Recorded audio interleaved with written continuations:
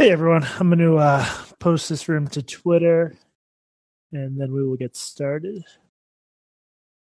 This is going to be quick. I'm curious about this format. Oh, you know what? I realized I should start every episode with the date so people listening can know what's up. This is December 2nd, 2021. United States of America, greatest goddamn country on earth. And this is going to be a 10 to 20 minute impromptu chat just to see if this is the kind of thing I can do once in a while, see if that format works at all. You can also get in the queue if you have any sort of question for me. There's a button somewhere, I don't know, that will let you do that. I am posting it to Twitter, the worst platform in the world.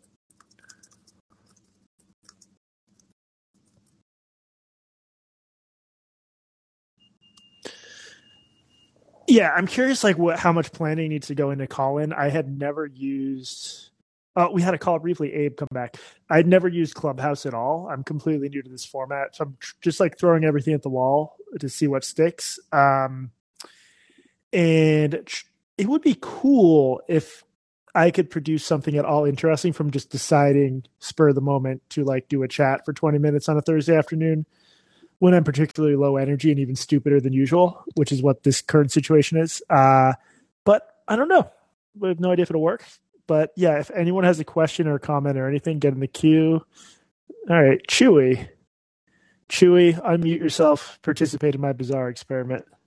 All right. So I learned how to unmute myself by the disastrous unmuting experience from yesterday.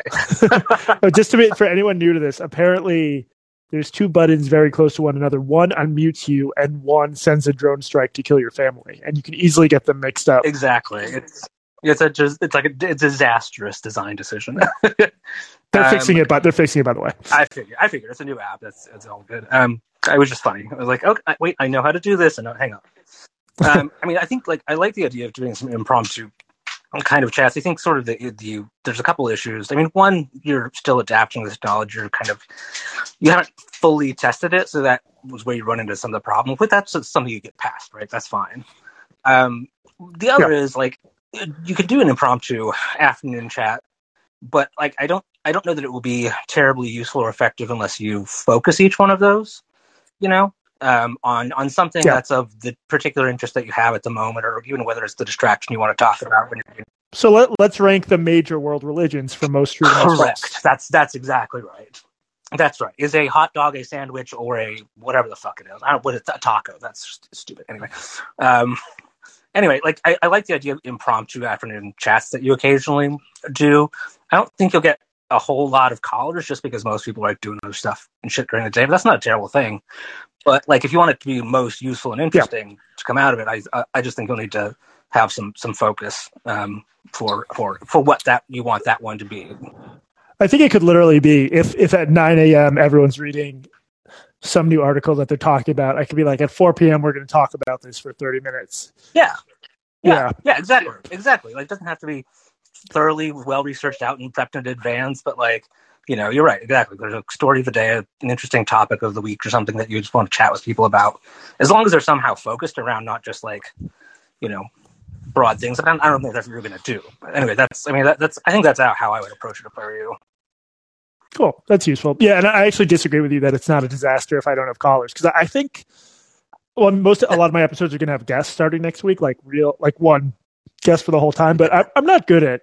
I was listening to Glenn Greenswald's, and he can just sort of talk for an hour, and I don't think I can do that, or maybe I'm just not used to doing that without social feedback. It sort of feels like you're talking to the void. But anyway, yeah, extemporaneous speaking is a particular skill, right? And if you don't have it, you can practice it. You can, do improv classes, but that's a whole lot of work.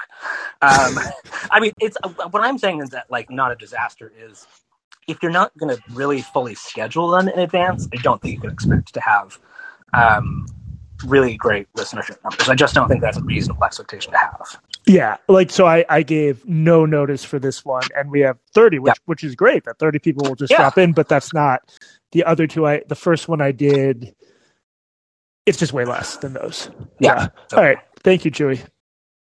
Jacob, don't hit the drone strike my family button. Hit the unmute button. Hi, good afternoon, Jesse and all. Big fan of the pod and the Substack, and I like this idea, and I agree with Chewy that these will probably be most useful if there's an organized topic to come around. So if it's okay, I'd like to propose one and see what you think about it. Sure. I would find the whole discourse around the newly announced travel bans to be very interesting, and especially in light of how many of the people currently supporting them reacted to Trump's previous travel bans, as well as the whole general media discourse around the current and previous travel bans and how much they actually do to work and how much they're just rhetoric. Because I've just personally found the argument that creating travel bans against countries that are stepping up to report new variants is somewhat punitive to them and may discourage them too. But there's been a whole... It's like a real moral hazard problem there. Exactly. And there's been a lot of media discourse about that, of course, across Twitter and the major cable networks. And it's just something that I've found to be very interesting in the last couple of days, who's saying what and how it's playing. Yeah, I mean, it's just one of those subjects I'm leery about wading into. Just intuitively, maybe I should talk to an epidemiologist, but the idea that given the lag time involved, a travel ban would ever be able to bottle up a new variant, because think about how many people have traveled with the new variant inside of in our world where everyone's flying everywhere all the time. How many people are traveling before we even identify a variant, let alone are able to put travel bans in place? So it seems unlikely to me, but I just maybe I should get some COVID experts on here. That could be useful. Yeah, and I guess also perhaps more on the flop and reported type of theme of Dr. Fauci declaring over the weekend that he is science, because I think that definitely is something that has created a lot of engagement, just because... Yeah, I responded to that when I first saw it, but then I think in full context, he sort of... Wasn't he sort of saying that this is, in his view, how Republicans and conservatives see him, and they view science with suspicion? Whether or not that's fair, I didn't necessarily get the sense that he was like declaring himself to be science, or do I have that wrong? My impression from watching the clip was that people attack him because he's an identifiable person, whereas you can't attack science because science is distant and something that you can't grasp and people don't understand. But he is a real person who is sitting right there, who everybody knows, and therefore is easier to attack. Okay. Yeah. I'm like increasingly worried that 5 years from now, we'll just realize we didn't know anything about COVID at all and we're just wrong about everything. But that's a whole other issue. Yeah, but the whole media discourse around it and the way people have taken sides and have said and done really ridiculous things has just been very interesting to me. It's not good. The travel bans are just one example of media discourse and elite discourse around that. Yeah, I'm going to let Chewy back on. Let me ask, where those French fries in your profile photo look very good. Are those fries you consumed, or? Yes, those are fries I consumed. I signed up for this app months ago when Antonio Garcia Martinez started posting about it someplace, and I didn't know that I wanted to put a real picture of me on here. And French fries just happened to be like at the top of my dude, those look so good. And the mayonnaise on the side, I picked up that bad habit when I lived in Germany. Now I always dip my fries in mayonnaise. So thank you for that. That was South Beach, but yes, I'll turn it over to Chewy per your request. I'm going to try to skip Chewy just because he already talked and see if it'll let me go to Ethan. Chewy, I'm putting you to the back of the queue, but just get back in it. Ethan has not talked yet. Ethan is the next caller. What's up, dude? Hey, cool. I just had a quick question. I suppose almost a meta one in regards to the types of stuff that your podcast covers and you generally do. I think generally it's really interesting to see, for example, the travel ban that was just mentioned or any of these other cultural issues come up, and you at least, I think, can tend to get the impression that like, oh, everyone's a hypocrite or just looks to justify what's worthwhile for them in the moment or whatever it may be. And I was wondering in a more generalized sense, since you're someone who's very involved with all of this stuff, if you've had, I suppose, sorry, I don't mean to take up people's time with my stuttering, but I suppose my initial reaction to seeing a lot of things along these lines, the culture war stuff, is like, oh, it's all fake. I'll just mentally remove myself from it entirely. I guess that no one is sincere, etc.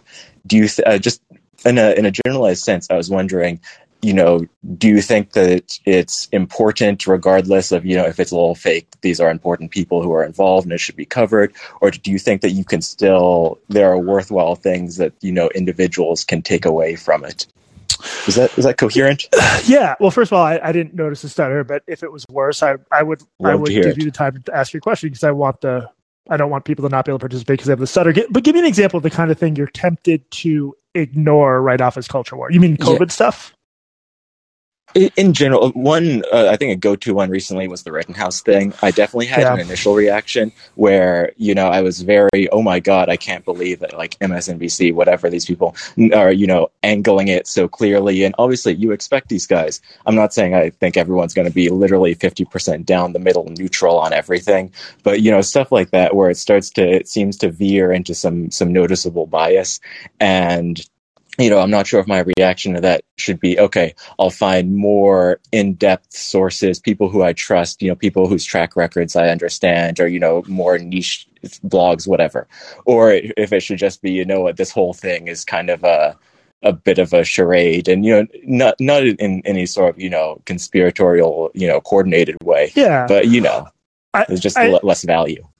I think my overall take is that over the last few years, like everything has become a culture war issue. So like mask wearing became a culture war issue. The plain objective facts of the Kyle Rittenhouse case became a culture war issue. So I think it's increasingly so. Okay, if there's video of a dumb campus activist in Oberlin waving a sign that says "fuck white people," I will absolutely ignore that because it's just one dumb college student, and I could find anyone from any ideology acting like an asshole. So I think that's an example of culture war stuff you should ignore. I don't know how to ignore the fact that like vast swaths of the media are not reporting honestly on a case like Rittenhouse, and that's what distresses me, if that makes sense. Yeah, that definitely does make sense. And I suppose that, at a high level, even if for folks like us who aren't, actively reporting or involved with it in a way, it is worthwhile just to use that to get a gauge, I suppose, of where things are at a high level. Yeah. Thank you for the question, Ethan. Cool. All right, Abe, assuming this works, I'm going to have you be my last caller for this impromptu mini whatever. What's up, Abe? Hi, Jesse. Big fan. Love the show. Thank you. I just have an Alex Jones related question. I can't remember if it was to Rogan or to Tim Dillon. You brought up that, sometimes journalists will make such a colossal mistake that it clouds everything they do. And I guess I was just curious if you've been following this trial he's going through, because it seems to be he's not being treated fairly. And, there's probably like a legit legal punishment for what he did involving Sandy Hook, but does that have to be completely unpersoning somebody? And your general thoughts on that, I was curious about. Yeah, I haven't followed it closely. It was interesting. I was just listening to an episode of Red Scare where they sort of, I'm not fully through the segment, but I think people throw around the word defend when they don't mean defend, and when defend's not a useful term. I'm just going to mute you for 1 sec because I'm getting feedback, but I'll unmute you. The short answer, sorry, Abe, I'll get you right back here. Let me get you back. Leave yourself muted for a sec. I think Alex Jones makes shit up all the time. And this is maybe one of the few times he got caught making shit up in a legally actionable way. I think he knows the stuff he says isn't true. In terms of the precise amount of punishment that deserves or unpersoning, I have trouble having sympathy for him because I think he's a liar, and I don't think he thought the Sandy Hook stuff was true. Is it possible that he's being treated worse from an exactly equivalent person who did the same thing, who wasn't as hated by liberals? Of course. It's absolutely true. That's human nature. You pile on as people you see as enemies, but I don't know, man. I'm pretty disgusted by the guy, and I think he spreads a lot of bile. And I also think about like people for whom he's their primary news source, and it's particularly, I think, slightly older, more vulnerable people who are very scared of the world. And the world is a scary enough place as it is. And I'm worried he exaggerates and disseminates falsehoods. And I don't know. Does that make sense? Am I answering your question? Yeah, I guess I'll just hit you with some whataboutism where Rachel Maddow kind of does the same thing. And I feel like it's just not at all, she, talking about how Russia's going to turn off your power in Texas is just as crazy. So I don't know. That's the argument I often hear from people who are disillusioned by mainstream news that I think I need a better response to, because I think Maddow has said some silly stuff, as have a lot of MSNBC hosts, but I think there's a difference not only in degree but in kind between what someone like she does and what someone like Alex Jones does in terms of just straight making stuff up. And I think it would maybe be helpful if I could do a better job explaining exactly why I think that, because I think we'd be in a better place if Alex Jones did not have such a big audience. But that's a useful thing for me to maybe try to think a bit through and write about at some point. So I appreciate that. Yeah, for sure. And I think he's just kind of charismatic. So it's important to keep your skepticism in mind. Thank you. He's in his way an amazing performer. I say that as someone who's pretty repulsed by him, but he obviously is very good at his shtick, and I can understand how it's entertaining. And I've shared video clips of him because it is entertaining. But thank you, Abe. I appreciate the question. All right, I'm going to wrap it up. We got no more questions. Thank you, everyone, for listening. Listener feedback has really helped me to figure out what to do with this platform. So feel free to send me a message. Definitely spread the word about the show. Try to get other people on call in. But yeah, thank you guys very much. And I hope you have a good weekend. Bye.